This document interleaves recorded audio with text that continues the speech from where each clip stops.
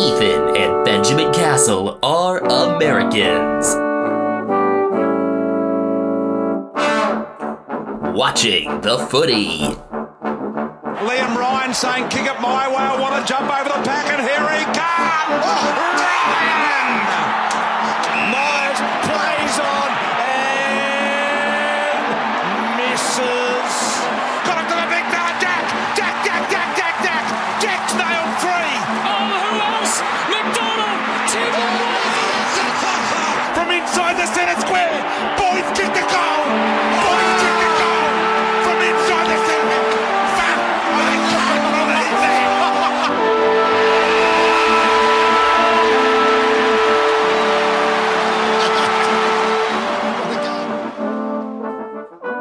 Good time of day once again, everyone. This is Americans Watching the Footy. This is episode 53. This is our round 22 preview. I am Ethan Castle. I am Benjamin Castle. I'm here in South San Francisco, California. Where are you today, Ethan? I am in Albuquerque, New Mexico, where the towels are oh so fluffy. I have a feeling Weird Al does not have the cultural relevance in Australia as he does in America. I think we've mentioned him in here before. I hope enough Australians know him to appreciate the reference, even though it's from one of his more recent cuts. I will find out tomorrow if anyone on the street will gladly shave my back for a nickel, and if the Shriners and Lepers do in fact play their ukuleles all day long. But I was thinking, if you asked Australians to name like as many American states as they could, New Mexico would probably be in the bottom 10, and it would probably be even lower than that if not for Breaking Bad. New Mexico, along with some of the smaller eastern ones like maybe Vermont, Delaware, New Hampshire. I feel like they'd know Rhode Island for some reason. Family Guy would probably help. Yeah, that's a possibility. Because of their love for The Simpsons, I imagine they would know Ohio, Nevada, Maine, and Kentucky. Before we get into our round 22 previews, we've got some news to go into. Benjamin, where do you want to start with this? We could take this in a few different directions because we've got trade news, we've got retirements, we've got suspensions. Where are we starting off? I want to start with a couple pieces of news surrounding Collingwood in terms of trade talks. We've talked about Jordan De Goey a number of times this season, whether it relates to his on-field product or the news that he's generated off-field, and whether the stories that developed around it and the attention that came to him was warranted or not. Sounds like he may be staying at Collingwood. There have been rumors for a while that he would be linked to St. Kilda or Geelong in the offseason, but recent reports suggest that he's been offered a contract which would set some strict behavioral guidelines, but Frank McRae has been on the record praising De Goey, at least for his on-field product. He was excellent against Port Adelaide. And did all right for himself this past round as well, working through a crowded Melbourne midfield. We've never denied his pure ability as a footballer. At one point, I remember Essendon was considered a likely landing spot for him, but obviously that ship sailed. It really does seem like he is going to stay. On the other hand, Brodie Grundy, who, as you may know, is out for the year now because of an ankle injury that required surgery, has been linked to Melbourne. In fact, has been linked so closely that apparently he's been having discussions with Simon Goodwin, Max Gawn, and others. So he may already have one foot out the door. And in turn, associated with that, sounds like Melbourne really does think Luke Jackson will be at Fremantle next year. I had a feeling that this ruck carousel could get really interesting this offseason. Between Jackson and Grundy starting things off, we expected that those two would be on the move from the beginning. With De Goey's contract news coming in, it makes even more of a case for Grundy to be shipped off to make sure there's enough space there. And also the emergence of Darcy Cameron this year and the extension that he's been given certainly did Grundy no favors there. Another reason why the ruck carousel could get interesting is because Ben Big Boy McAvoy has announced that he will be retiring at season's end. I really grew to appreciate him this year. I know I'm supposed to consider Hawthorn a rival. I just think he's one tough son of a bitch and have a ton of respect for him. Also, Big Boy McAvoy is just a top quality nickname. Hawthorn did trot out a number of different players in the ruck spot this year. Ned Reeves came along somewhat nicely. Max Lynch definitely has some room where he needs to grow, not physically, but strategically in those contests. Jacob Kaczynski did some spot work there, but I wouldn't be surprised if we see them swinging for a veteran presence at that spot. Lloyd Meek. If you can't tell, we really, really like Lloyd Meek, and I had always been thinking that Melbourne should be targeting him as part of the return package for Luke Jackson. Grundy being in the mix for the red and the blue now makes things even more interesting. I just hope Meek is able to get some opportunity full-time in the top flight next year. He kicked Geelong's ass earlier this year in a spot where I thought, all right, Darcy's out, the Cats have an advantage. Him and Blake Acres were really the reasons the Dockers won that game, looking back at it. Although Nathan O'Driscoll was pretty damn good, too. The other retirement that came to people's attention since we recorded our last episode on Sunday night in the United States, Monday afternoon in Australia, is that Josh P. Kennedy of the Sydney Swans is retiring. So both Joshes Kennedy will be out the door. Just a week ago, there were two. Now all of a sudden, there won't be any. Kennedy has had a really rough go with injuries these past couple of years. Injuries to both hamstrings this year have derailed his season, and I wouldn't be shocked if he has already made his last appearance. I enjoyed the Eagles tweeting out hashtags instead of just TYJK, TYJPK, and TYJJK. I thought that was good. I hope the Callum Browns, or Callum's Brown, as you might say, sync up their retirements when that day comes. I don't know if I've mentioned before, but the best American version of this would have to be either the billion basketball players with various J first names and last name Jackson, whether it's Justin, Josh, Jaron, you name it, or the 3 Luis Garcias in Major League Baseball right now, and there's a 4th on the way, though he's probably a couple years away working his way through the minor leagues. At one time, there were 2 pitchers named Johan Santana in Major League Baseball, but one of them went by Irvin instead. For one beautiful week in the 2020 season, the Miami Marlins had 2 pitchers named Josh Smith, and at one point, one of them actually was brought in to relieve the other. As for actual footy stuff and names that won't be so confusing, we have news from the tribunal. Both significant suspensions that were handed out after round 21 have been upheld. Tim Kelly, 1 game. Patrick Cripps, 2 games. I've been on record saying that I think Cripps is getting really unfairly treated here. I think it's ridiculous. I think at most it should be 1 game. I do think, though, this helps create more drama because it lessens the chances of Carlton beating Melbourne and increases the importance, in turn, of Collingwood-Carlton in round 23. So I will shamelessly be cheering for Melbourne this round, not just because Grand Old Flag is so much better than we are the Navy Blues, but also because I want Collingwood-Carlton peak drama in round 23. So in order for that to happen, we need Blues loss, Bulldogs win. Let's make it happen. I expected Cripps to be suspended for at least 1 game after the tribunal. I understand why he's suspended for 2 from the letter of the law. I just don't think the spirit of it is as strong. It was a weird one because when I watched it in real time, I didn't think much of it. Then I went back and watched it again. When you watch it at full speed, you can see something there. But then you slow it down, and it's like, oh, he's really trying to just make a play for the ball. So that's why I think it should have been 1 game at most. Really watched it and reviewed it thoroughly, and I do not agree with the league on this one at all. I think the fact that he chose to jump and that he entered late are major factors, as well as the fact that the principal contact was with the head. But we've been on the record of not being in favor of the AFL's Hammurabi approach, as we call it. In fact, I think we titled one of our episodes, This Isn't Hammurabi's Code. If we're talking ancient Mesopotamian stuff, I'd much rather talk about Nebuchadnezzar because he shares his name with the largest container of wine that can legally be considered a bottle instead of a vat. A Nebuchadnezzar is a 15-liter bottle, so it's around 100 glasses. Hopefully you've got a nice Nebuchadnezzar with you right now, because I think it's a classy way to drink, and I think this is a very classy podcast, and I think round 22 is going to be a classy round. I don't think of footy as a classy sport, but maybe I'll be proven wrong. We both were on the record after round 13 that we were really looking forward to the rematch between St. Kilda and the Brisbane Lions, and it arrives Friday night, 7:50 p.m. Australian Eastern Time, so that's 5:50 a.m. Eastern, 2:50 a.m. Pacific.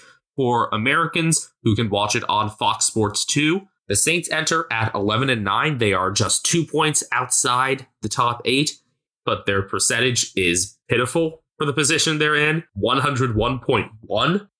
While the Lions are in 5th. We thought they were in a really good spot in terms of percentage a couple weeks ago. Now with that surprise loss to Richmond shaking things up, all of a sudden they are the lowest of the teams on 56 points. It's pretty narrow though, so things could definitely shift there. But back in round 13, it was a good back and forth game until injuries piled up starting around halftime for the Saints, and it was really accentuated in the third quarter. They ended up being 2 rotations down by game's end, and the Lions came away with a 21-point win. St. Kilda will be going into this game, of course, with 22 men plus the injury sub, but they've been pretty ravaged by injuries nonetheless. Jack Billings still a week away, Jade Gresham done for the year, Patty Ryder done unless they somehow make it into the finals, which is highly unlikely. In order to do that, they either need to beat both the Lions and Swans or win one and have Richmond lose to both Hawthorn and Essendon. So I've kind of been counting the Saints out for a while, just from a percentage standpoint, and not being able to maintain that big lead against Hawthorn really took them to the point of no return. It does seem like there's a chance Dan Hanbury gets in this game. He was subbed out last week with an ankle injury, and Daniel McKenzie may be available as he works his way back from a calf injury. The Lions have largely managed to steer clear of major injuries the past couple months, but they'll be missing a couple players because of concussion protocols, those being players right near the top of their list alphabetically, and Marcus Adams and Callum Achi. Achi was the one injured by Patrick Cripps, and that caused the suspension. Adams was injured pretty late on in a contest and collision that looked like it could have been a lot worse for the Lions, so to just have one player come away from that out is a pretty good outcome. Thinking about it now, I just realized that because that was a Sunday game and the Lions' final 2 games are Fridays, I don't know what the exact timing is in terms of, things being on the certain date of when they're able to be active, but I guess then there is potential based on when the players entered concussion protocols for them to have to miss round 23 hosting Melbourne as well. In terms of who could come into the lineup for the Lions, Mitch Robinson was the medical sub last round. Ethan, I know you liked him in that role, but there's definitely potential for Robinson to go straight into the 22. As for Adams, we've seen Ryan Lester and Jack Payne at the AFL level this season. You can see either one of them slotting in there. I still think this is a matchup that bodes well for the Lions simply because St. Kilda's not at full strength. Even if Marshall one-ups McInerney, I don't think it's going to be as pronounced a mismatch as it could be if you had both Marshall and Ryder. And I think Gardner can do enough to make sure Max King doesn't absolutely dominate. Between Gardner and Harris Andrews, I'd say they're still all right, probably, facing King. The question is, how are they going to balance matchups between King and Tim Membry? If the Saints have a path to victory, it's really got to be between those two, but I just don't think St. Kilda's defense will be able to hold up. Dougal Howard and Callum Wilkie will have to play out of their minds in order to match up with Brisbane's forward line, and I just don't see that happening. Dan McStay getting back into good form this past round was big for the Lions, kicking 4 straight on 16 disposals. Watch for him to have a second big week in a row. Lions are favored by 9.5. I'd be willing to bet a little further on this, maybe out toward 3 or 4 goals. I would as well. I'd say somewhere around 16 to 17 points would be a fair line. I will say this, though. Sebastian Ross was nearly silent against Geelong. I think he bounces back with a better game. This is a very Melbourne-heavy round with 3 games at Marvel, 2 at the G, and unsurprisingly, as it's so late in the season, this is a very rematch-heavy round. 6 of the 9 matchups are rematches, including the first of the Saturday slate, in which the Western Bulldogs play host to GWS. That is the second of the 3 games at Marvel Stadium, and it'll be in your traditional early Saturday afternoon slot, so if you're in the US, Friday night, 8:45 p.m. on the West Coast, 11:45 p.m. on the East Coast, and it's at 1:45 Australian Eastern Standard Time.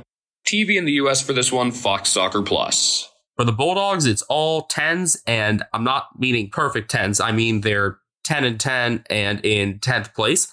Having said that, they have one of the easier schedules of the teams that are searching for those final couple spots in the finals. between the Giants and then the Hawks next week out in Tasmania. Yes, the Hawks tend to lift out there, but I like the matchup for them. And I do like this matchup for them as well, even though the Giants played a whole lot better this past round, picking up their 6th win of the year against Essendon. Back in round 14, when these teams matched up at the Sydney Showground, I'm pretty sure I've described the game to you as no defense need apply. Both teams went over 100 points. It was an extremely offense-heavy game, a relatively accurate game, and the Bulldogs ended up winning 125-105. That was the game where Cody Waitman dislocated his shoulder and kept on playing. The Dogs have won 4 straight home and away meetings, but during that streak, the Giants did win the most important matchup, the second elimination final in 2019. There may be some changes in order for the Dogs this week. Unfortunately, Buku Kamas was concussed playing in VFL last week. Also of note, Ryan Gardner and Jason Johannesson both questionable. While they've got some guys with Footscray that have really started to force the issue, Josh Shackey with a 7-goal performance last week, Lockie Hunter with 3 on 31 disposals. Considering how flat they looked as a team in the loss to Fremantle, I would not be surprised if Luke Beveridge makes a whole host of changes here. I do think, though, that those changes will largely be in the forward third for them, which isn't a surprise when you take a look at what kind of a list the Dogs have between the depth they already have in the midfield, Josh Dunkley with a particularly strong game this past round, and also not only with Buku's injury probably saving some spots in the back, but also how good Sam Darcy looked in his first contest at AFL level. On the Giants side, we have seen the last of Toby Green for the season, not because of a suspension, but because he suffered a thumb injury before round 21 against Essendon. I believe he suffered it during warm-ups. Still played and looked pretty decent, all things considered, but they'll be without him. Also, it'll be a second straight week without Tim Taranto because he didn't enter concussion protocols until last Friday. Speaking of concussions, James Peatling suffered one last week, ended up getting subbed out for Tanner Bruhn, who could easily slot in. This also may open up an opportunity for Callum Brown. I really hope they let him play forward where he belongs. I have a feeling they won't, but there's an opportunity there if Toby's out where you can slide him up there. I was thinking that would be a very natural place to put him. You know, you can't have a straight-on replacement for the player that puts the most asses in seats at the Sydney Showground, even though they aren't many asses. But that forward spot is where Brown has flourished when he's actually had the time there. 4 goals in the rain is no joke. He's fast. He's a great kick. He's got a soccer background that really helps him. And that's where he belongs. Bulldogs favored for this one by 27.5, which seems appropriate. I don't expect the Giants to really come out swinging in this game. I think last week was nice. I would love to see them do it again and make things interesting because, again, I like drama. And the Giants have been basically devoid of any drama all year. They have not played a single down-to-the-wire game. I guess the closest thing to a really exciting game for them was their trip to Brisbane because the score of that Collingwood game implies it was closer than it was.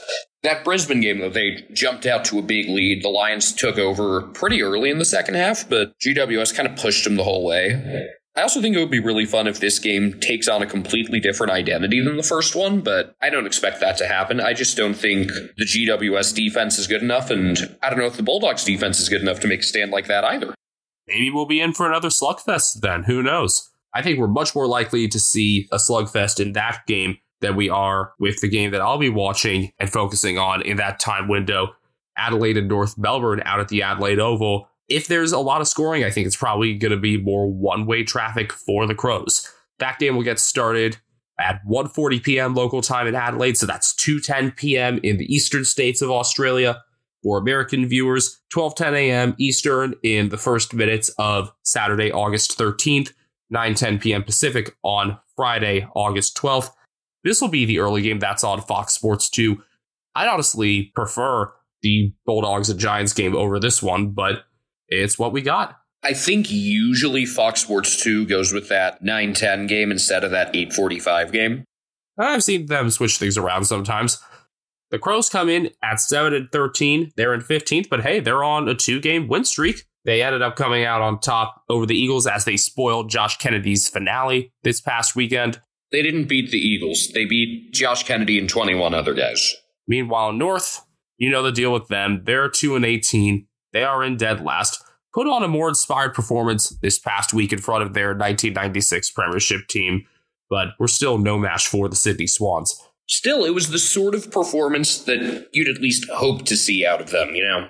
Competitive for a couple quarters, stayed in it until pretty late in the third.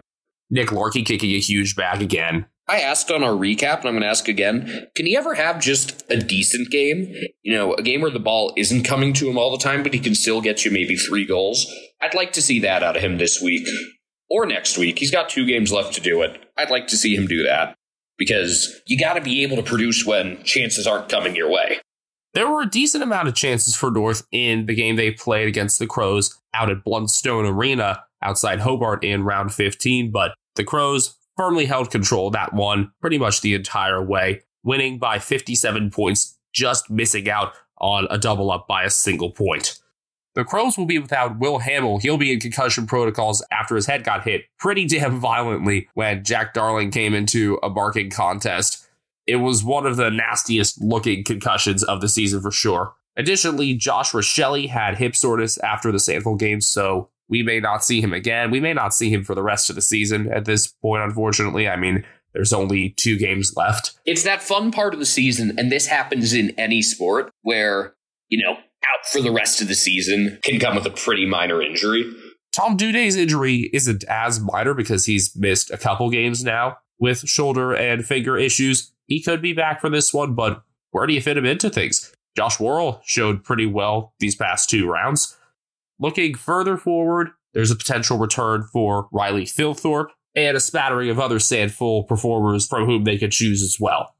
I think every week we say that they had a bunch of big Sandful performers. I don't know if that means Matthew Nix isn't picking the right guys or just that kind of the guys who sit in that, like, you know, between like the 25th and 40th best players on their list are better than the 25th to 40th players on a lot of lists. Or if it's just the Sandful competition isn't as good as the VFL competition. I don't know what to make of that. For North, I'm kind of surprised that Ben Mackay is probable. I mean, I thought that he would want to be at the G for that game rather than in a game that doesn't matter at all at the Adelaide Oval. I mean, there's going to be a gap of a couple hours between the games. You know, if they have like a motorcade for him to get him to the airport and have a private jet ready, he could do both. I think he'd just probably be gassed by the end of it because he's probably going to draw the Taylor Walker matchup. Walker, by the way, was pretty quiet last week. He doesn't usually have multiple quiet games in a row. Tom Barris did a very good job on him, but Walker not being prominent allowed Darcy Fogarty to be the focal guy for Adelaide in their forward attack. So multiple tough matchups there for the North defenders once again. In terms of other potential ins, there's a chance for Taron Thomas to finally return. Now with peroxide blonde hair, I guess it's the in thing in AFL hairstyling. I guess it's the style of the time. So I tied an onion to my belt, which was the style at the time. And Jackson Archer should play this week coming back from a hip injury, but at what level? The big news, though, for North's selection is that for the first time this season, Ben Cunnington will be in at the AFL level. He came back in the VFL last round, delayed by a week because of COVID protocols, and of course he got the first clearance. It was hard to find a reason to watch this game. Ben Cunnington is the reason, by Hoobastank. What a band's name. The Crows are favored by 31.5. Makes sense considering not only the play they've had recently, but what they did in round 15. The sort of almost standalone middle game on Saturday is one of the 3 matchups that hasn't already been played yet this year. And if it wasn't for injuries, this would scream trap game as Geelong put their 11-game winning streak on the line. They head up to Metricon Stadium to face Gold Coast. These teams did play in the Community Series when the Cats lost by, I think it was like 15, but they weren't playing anywhere near a full team. The Suns were. The one thing from that game that's really held up is that Mabior Chol is having a damn good year, and I look forward to seeing him matched up against someone like Sam DeConing. It's clear that Chol has put on a lot of muscle these past couple years. I remember him looking a lot slimmer when he was at Richmond, at least in 2020. kind of the more prototypical South Sudanese body type. He's definitely bulked up.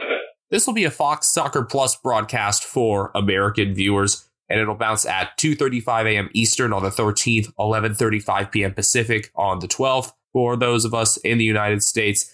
In Australia, it's a 4:35 p.m. local bounce in Queensland. The Suns enter at 9-11. They sit in 11th. The Cats 16-4. They're alone in first, and with Collingwood being the only team that's within a game, they just need one win in their final two games or one Collingwood loss in their final two to lock up the minor premiership. These teams met in round 10 last year, a 34-point win by the Cats at Cardinia Park that wasn't as close as the score suggested.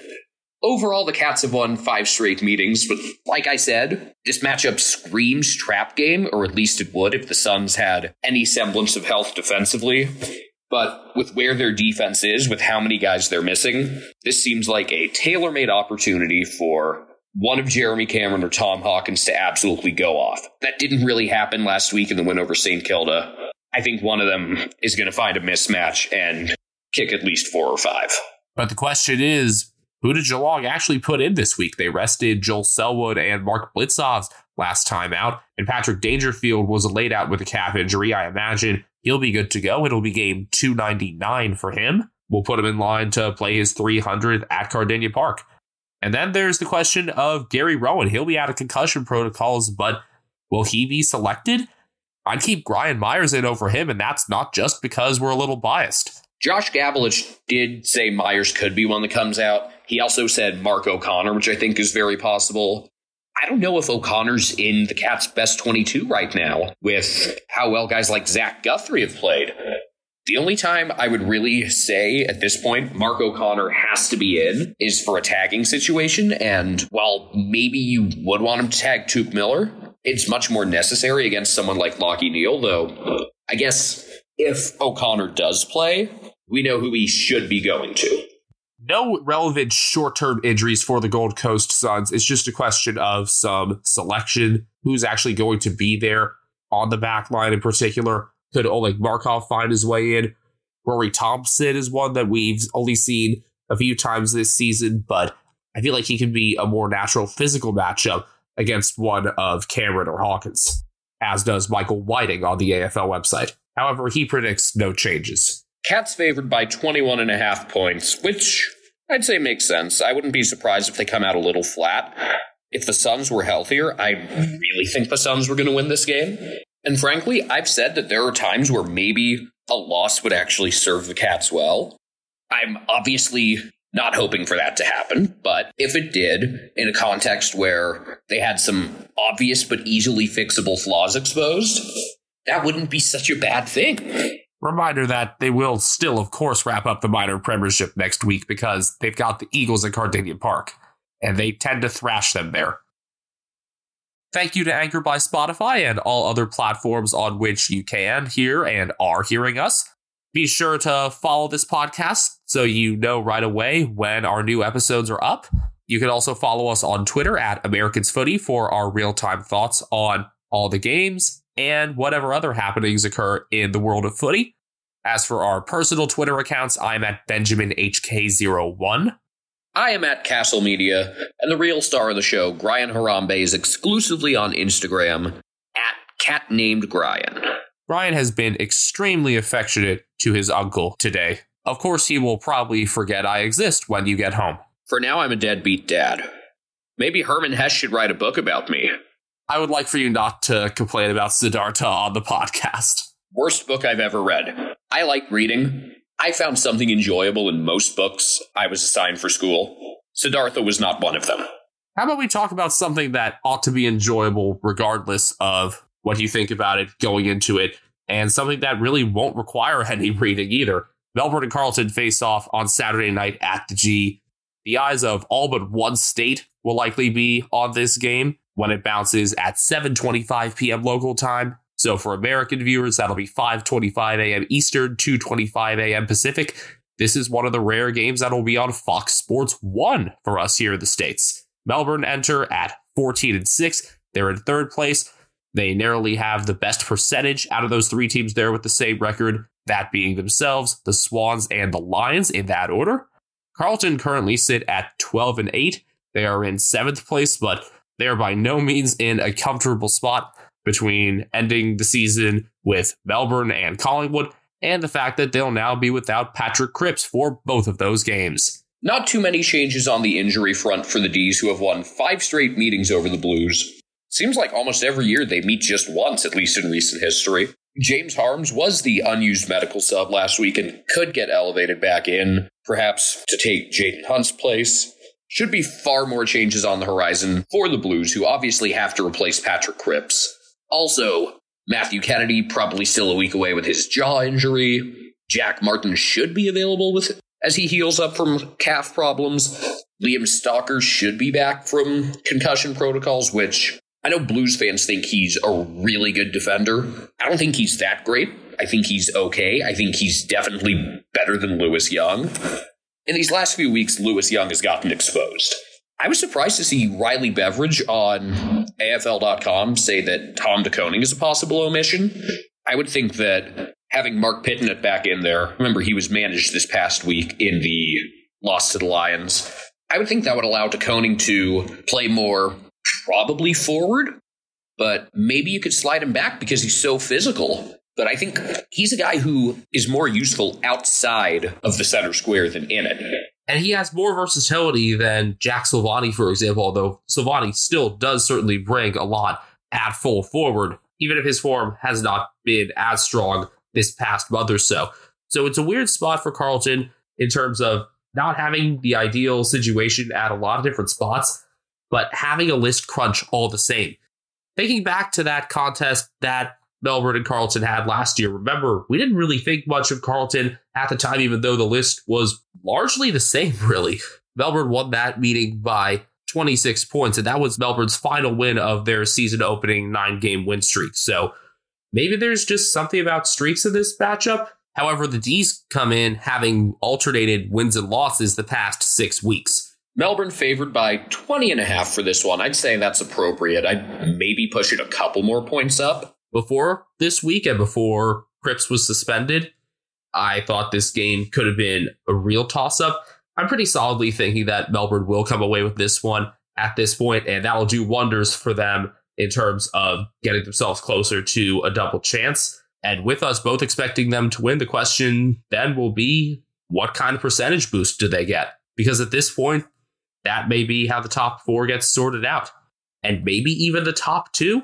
The difference is these teams kind of fighting that are currently at 14-6 could all kind of surpass each other in percentage, whereas the top couple seems much more set in stone with who's going to have the upper hand percentage-wise. It's a matter of getting level with Collingwood, and we're going to be focusing on Collingwood a couple games from now. But before that, we'll be focusing on a team that still definitely has the top 4 in its sights, especially after another solid win in Victoria this past round. And I'm talking about Fremantle, because they'll be hosting Western Derby 55 at Optus Stadium, of course. A 5:40 p.m. bounce in Perth, Burswood technically. So that's 7:40 p.m. along Australia's Pacific seaboard. For American viewers, 5:40 a.m. Eastern, 2:40 a.m. Pacific. A Fox Soccer Plus game there. Look out, Dockers. There's rain in the forecast. Oh, shit. Actually, there's also rain forecast for Melbourne like all week. Yeah, I'd be much more concerned about Fremantle in the rain than any other team. Fremantle enter at 13-6-1. They're in 6th. But thinking back to rounds 9 and 10, when the rain came down first on the Gold Coast and then in the West, they lost by 6 goals in those consecutive weeks, first to the Suns and then to the Pies. However, these are the West Coast Eagles they're facing, and the post-Josh Kennedy West Coast Eagles. They're 2-18 in 17th. The Eagles do lead the overall series by 10, 32-22, but Freo have won the last 2, and they're looking for their first season sweep since 2014. Back in round 3, it was a 55-point drubbing in the Eagles' home Western Derby. I remember just how flat and lifeless that game felt. Like, it did not have the rivalry energy that you would expect out of the team that's typically number 2 in the market, putting a whooping on number 1. There was much more energy last year when the Dockers ended West Coast's 11-game Western Derby winning streak. I remember seeing that game as the beginning of the end for this Eagles era. That was the game that sunk their chances of making finals. That Caleb Sarong goal of the year, as amazing as it was to watch, just felt like a knife straight to the heart as an Eagles fan. Honestly, the first Western Derby this year, I can't think of too many things that have been like that lifeless on that sort of stage. The thing that comes to mind is actually a college basketball game played in late 2018 when USF went over to Cal and they only won by like 17 or 19, but led by as much as 29. Like normally for USF to go into Haas Pavilion and beat up Cal would be a big deal, but this Cal team was so bad and so lifeless. This was the end of the Wyking Jones experiment. I remember this game. I think it was a weeknight game too, which certainly didn't help with attendance. Yeah, it was like a Wednesday night. The Straw Hat Band wasn't there. The highlight of that game was our friend Frankie Ferrari, who was point guard on that San Francisco Dons team, reaching into a fan's popcorn as he slid under the basket. Nobody for Frio ate popcorn in that round 3 game. Is it time for them to make like Terrell Owens said, get their popcorn ready for another big scoring day? They had the right blueprint last round against the Bulldogs with kind of doing what other teams did against them in prioritizing the first uncontested mark they see, chipping their way up the field and then getting the numbers right that way. I wouldn't be shocked if Rio tries to up the tempo in this one to expose the defensive misgivings in the Eagles midfield. It's funny because I actually think Frio's forward pressure won't do as much against the Eagles defenders. But yeah, if you could up that pressure on the midfield, that's probably where they could take over. You know, I trust the Eagles ball handlers to move the ball out of the back. I don't trust them to get it through the middle of the field. I don't trust like that. Now, in terms of the Dockers forward group, Matt Tabiter has a calf injury. He's expected to be ready for finals, but will not be playing in this one and probably not next week out in the ACT. Nat Fife may be just a week away from coming back from his hamstring injury, but Sam Switkowski may come back from his back ailment and play for the first time in 9 weeks. And I assume Bailey Banfield makes his way back in. I can't see him being omitted for 2 weeks in a row. Nathan Schmook on the AFL's In the Mix article expects Banfield to be in, with Darcy Tucker to be the sub. I'm just wondering, how the hell do you make room for Lloyd Meek? Because I think he could be a really natural selection with Tabiter going down. He could also feature as a second ruck option, stronger than Griffin Logue there, I'd say. And you know what? Maybe it would be good to have another person that could just take those contests and keep Rory Lobb out of them, because it looks like he's still carrying something with his shoulder.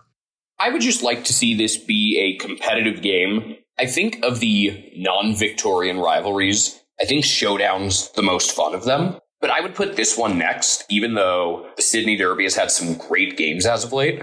And I just want this to be a good game. It's more fun when these sorts of matchups are tight, competitive games. I'd love to see Optus Stadium absolutely packed for this one. I would think it's going to be a pretty good turnout. A pretty good purple turnout. I'm sure the Eagles fans will show up to some extent just because they have such a large following altogether. We're going to do a little role reversal here. I'm giving the Eagles injury report. Tim Kelly obviously out after his suspension was upheld. Sounds like there's a chance for Jack Petrocelli and Elliot Yeo to play next round, but is it worth it to try to get them back up at this point in this season when you could just play the young guys? Especially for Elliot Glass Body Yeo. I used the Glass Bones and Paper Skin soundbite on Tabiter this past round, but it's more fitting for Yeo. Speaking of young guys, Isaiah Winder could be one to get back in there. He certainly deserves it. He's been one of the brighter spots of that young group for the Eagles, and there are certainly openings available. What with no more Josh Kennedy, Tim Kelly out, it's time to let the kids play, give them a taste of a real rivalry, and see what they can do with it. Fremantle are favored by 34.5. I might even push it a little further. I just don't expect it to be much lower than where the line is as we see it now on Bovada. The Eagles could try to make it close for maybe 3 quarters, but I highly doubt they'd be able to put anything close to a 4-quarter effort together. Taking that next step from 3 solid quarters to 4, looks like something that is beyond their capabilities for this season. I think they could at least compete for a while, though, considering the significance of this game. I hope that pure adrenaline and the rivalry factor becomes a thing, simply because I'm, like I said, in favor of these sorts of rivalry games being fun and good. And it's not fun when a game like this is so one-sided. We saw it with the Sydney Derby a couple of weeks ago. For any of us that aren't a dedicated fan of one of these two teams, we just want to be entertained. Because just like you, we care. Thanks, Basil. Of the 3 games on Sunday, the middle one is definitely the juiciest matchup. However, I think there's really a lot of intrigue in the first of the 3 as well. Richmond and Hawthorn at the G. What with Richmond currently sitting in 8th at 11-8-1, and Hawthorn still building, but also now knowing that this is going to be Ben McAvoy's penultimate game, that they're going to definitely have that extra motivation there. Hawks are sitting in 13th at 8-12. They've won 4 of 5 now. They're winning the games that you'd expect them to win at this stage of their rebuild. And they played Richmond close last time for a lot of the game, back in round 9, the Hawks home game at the G, when the Tigers won by 23. This one gets underway in your typical early Sunday slot, 1:10 p.m. at the MCG. So it'll still be Saturday in the U.S. when this one gets underway. 11:10 p.m. Eastern Time, 8:10 p.m. Pacific Time, and it'll be on Fox Soccer Plus. We could see a very different look for the Tigers than we saw this past round because of Nick Flostone being questionable. He got Charlie Dixon's knee to his ribs. There's no one clear replacement for him, but Richmond are also a team that are capable of moving a lot of players into different spots and still having a really good scheme overall. So is it a question of just next best guy up? If so, does Ivan Soldo come back in? Do we see Shane Edwards going after being managed last game? Apparently he had some soreness, but him being managed also allowed for both Josh Gibkiss and Morris Rioli Jr. to be in, and both of them, particularly the latter, were important factors in their 38-point win at Port Adelaide. I know, Ethan, that you want to see Hugo Ralphsmith in this one. I'm not sure if he'd be able to fit in over those other 2 guys that I mentioned, but if you want a player who could really run and try to counter Hawthorn's speed, he could be a good guy for that. I just don't know if his form lately is going to merit him getting back in there anytime soon. I hope it does, because I find him to be a really fun player to watch. But if the Tigers choose to really set their sights on next season for him, I would understand, and I wouldn't be too mad about it. As for Hawthorn, like we said, 2 games left for Ben McAvoy. Josh Morris recovering from a dislocated shoulder, he could also be available. You know, the Tigers are favored for this game by 19.5, but I think if it gets to that, it's going to be because they pull away late. Remember, Hawthorn have played really well this year against good teams. They beat Brisbane, they beat Geelong, they gave Collingwood a good game, they gave Melbourne a good game when the D's were at their best, they gave Fremantle a tough game. That Carlton game in round 3, I still struggled to wrap my head around with how much of a tale of 2 halves that was, that 1-point loss for the Hawks. Consistently this year, they've played up to the level of competition, and they've rarely stooped down to a lower team's level. Individuals that I really want to watch for in this game for Hawthorn, I was so impressed with Josh Ward and Connor Nash, both of their performances lately. So I look forward to seeing how they close the season out. I want to really focus in on Jai Sarong because you were the one that really took charge of Hawthorn's game this past round against Gold Coast. So this will be my first time really watching a game in which Jai plays closely. It'll probably be fun seeing how he compares to his brother Caleb in certain spots. And I know I'm certainly going to be paying attention to Finn McGuinness. I wouldn't be shocked if he would go to Dion Prestia, who we haven't seen had a hard tag on him for much of the season, but at stoppages, he's one of the very best in the business, and having someone like McGuinness on him there could force Richmond to take some other avenues at stoppages, and I'm not sure how exactly they'd fare at that. That's also where the effect of not having Dustin Martin comes in. It's a lot easier to choose to tag someone like Prestia when someone like Dusty isn't taking up so much of the attention. Trent Cotchin has had a good run as of late. I'm just not sure how much he'll be able to hold up for weeks on end, especially if he does have to have more of a featuring role. The more I talk about this game, the more excited I am about it, and the more I hope that I'll be back at my hotel in time to see this game really in its full capacity, because this could be really fun. I guess I did my job then, Ethan. I wanted to hype this one up. Not, like crazy Flavor Flav style hype. I just don't think I have a good yeah, boy. Not really looking at doing like Lil Jon type hype man stuff. Okay. I just hope that this retains people's interest even when the middle game starts for the variety of reasons we talked about, as well as others that will probably come up during the game.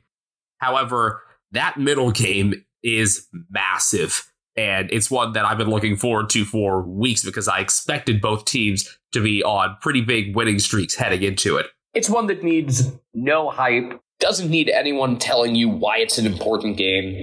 It's Collingwood at Sydney at the SCG. It's your mid-afternoon Sunday game. That means 3:20 p.m. in New South Wales. If you're on the East Coast of the United States, 1:20 a.m. Sunday. And if you're on the West Coast, 10:20 p.m. on Saturday. Good news for Americans who don't have Watch AFL. Fox Sports 2 will be showing it. Fox Sports 2 has carried a lot of the Sunday footy on 7 games recently, and I'm glad they have because they've done a good job at scheduling big games in those spots. And Collingwood will be in that slot for the final 2 weeks of the season because... For those of you that are new to this, as I've said before, the Brazilian soccer rivalry between Flamengo and Fluminense, I think it's really funny that they call it Fla-Flu. So in turn, we call it Carcol or Colcar, depending on who the, quote, home team is. But we're still a week away from that, and going to the SCG is no small task. The Swans are at 14-6. They're in 4th. In the middle of those 3 teams there on percentage, higher than Melbourne, lower than Brisbane, but we can see things be radically different after this round. Collingwood, their percentage is nothing to look at, but they're on an 11-game win streak, and they'll probably get away with it again. I think their percentage is something to look at because it tells a lot about this team. They're able to grind out those close wins. 10 of their 15 wins, they're 15-5. Are by 2 goals or less. It's amazing to think how differently we viewed Collingwood last year. It was clear that Nathan Buckley's time as coach was drawing to an end, and the Swans beat him by 5 clean goals in round 9 of 2021. The most dangerous thing for Collingwood right now is their stupidity. And I don't mean that they're stupid in how they play. They play a very smart game.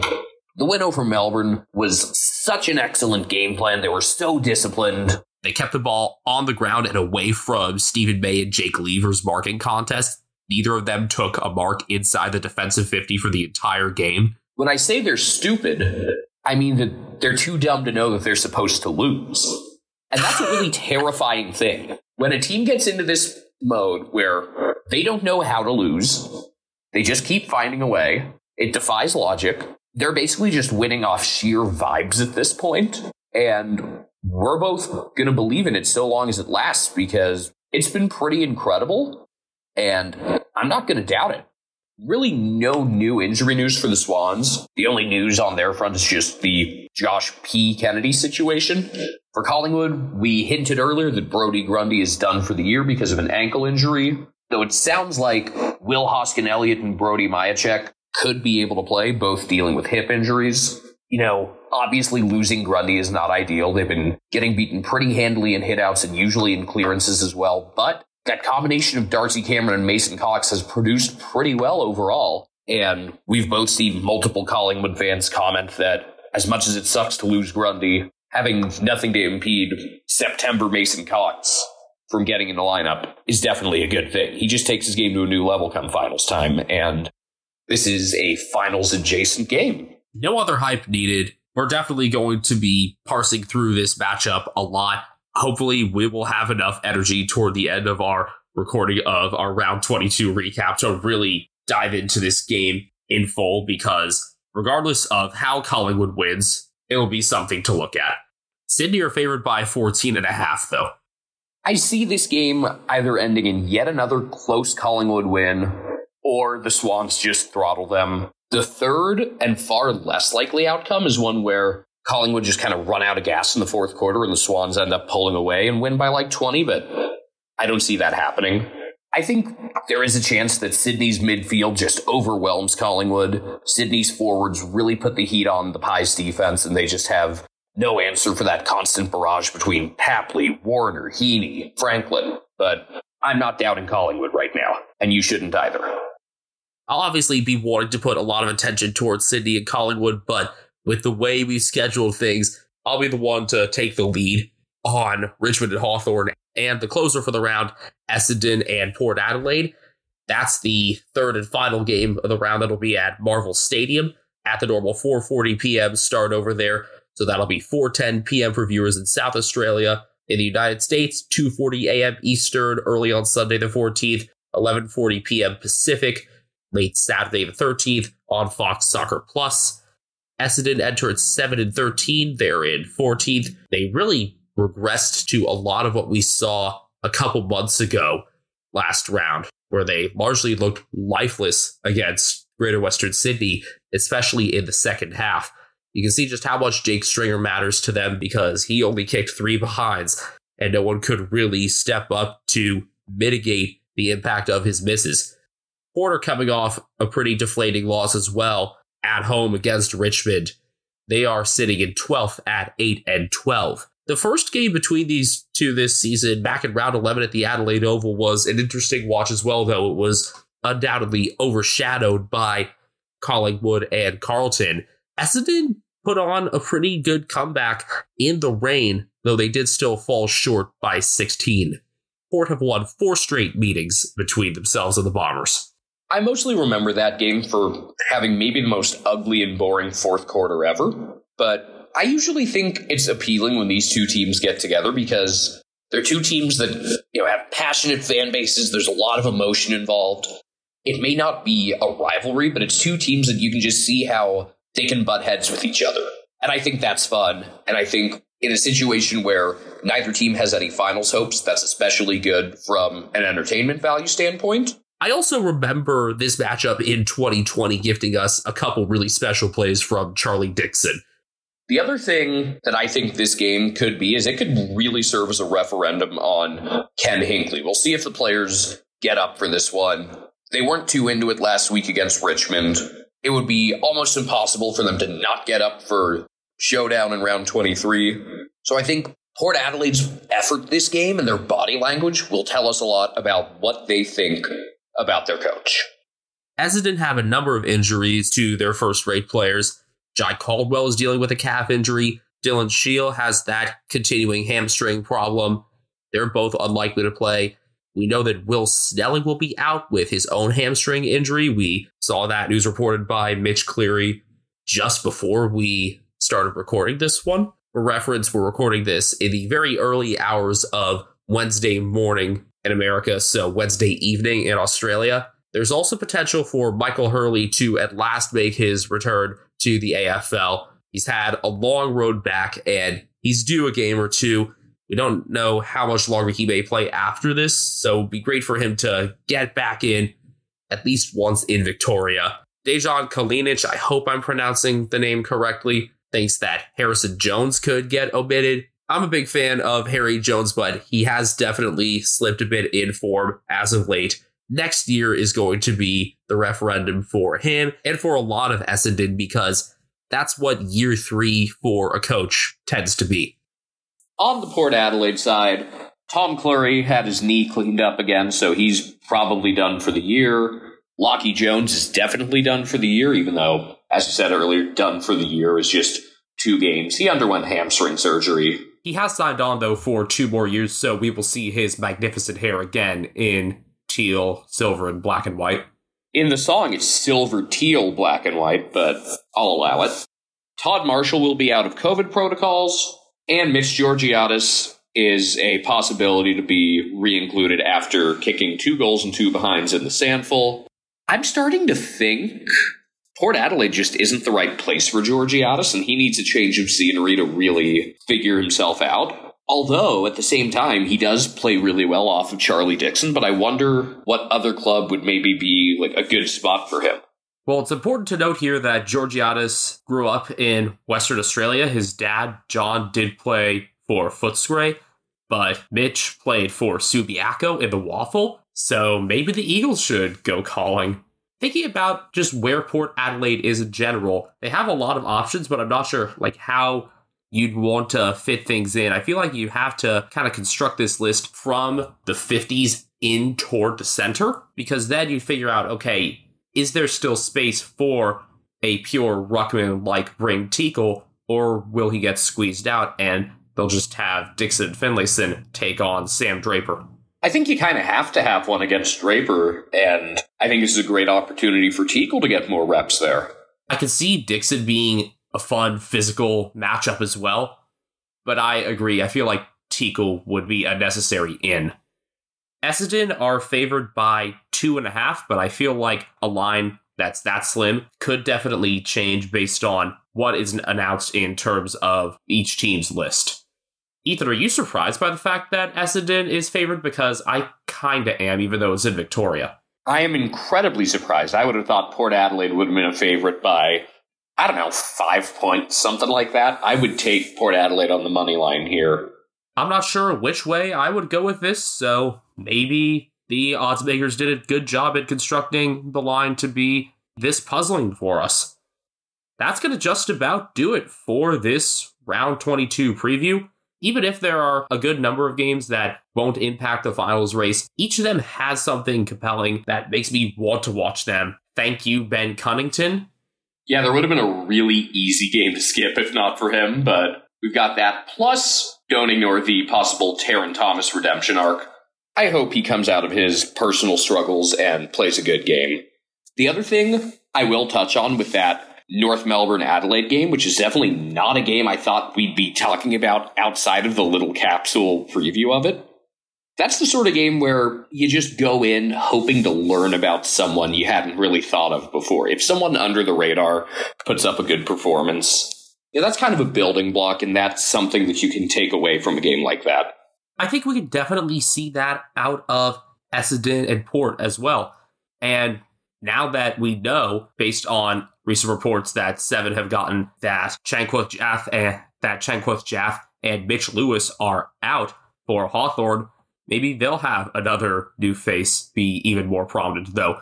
We have parsed through their list a decent amount with just how many players have stepped up for a game or two there. I mentioned Nash and Ward while we were looking through that game. I think it's a lot of it also, maybe one of the reasons that I've been so high on Hawthorn throughout this year is just I've thought very little about them over the prior 2 seasons, and because we do this show, it's had me think about them more and watch them more carefully and starting to just kind of appreciate some of the talent they've gotten. If they do end up over the next few years really building a contender, we can say we saw it first. Of course, at the end of it all, though, my attention turns to those couple key matchups within the 8. Melbourne-Carlton, how are the Blues going to be able to manage physically in the middle without Cripps? And how can Collingwood do it again against Sydney? We'll talk about all that and more as it happens at Americans Footy on Twitter. And we'll also talk about it, of course, right back here with episode maybe 54, maybe 55, our round 22 recap. We don't know about the number just yet because who knows how much list changes could cause us to hop on here once again. You can personally follow me on Twitter at BenjaminHK01. You can find me on Twitter at Castle Media, where you'll soon be inundated with a lot of high school sports information. I know that a lot of Australians are fascinated by the concept of high school sports because it's a uniquely American thing, so check in there if you want to learn about it. And you can find the real star of the show, Brian Harambe, exclusively on Instagram at CatNameGrian. Thank you once again for tuning in.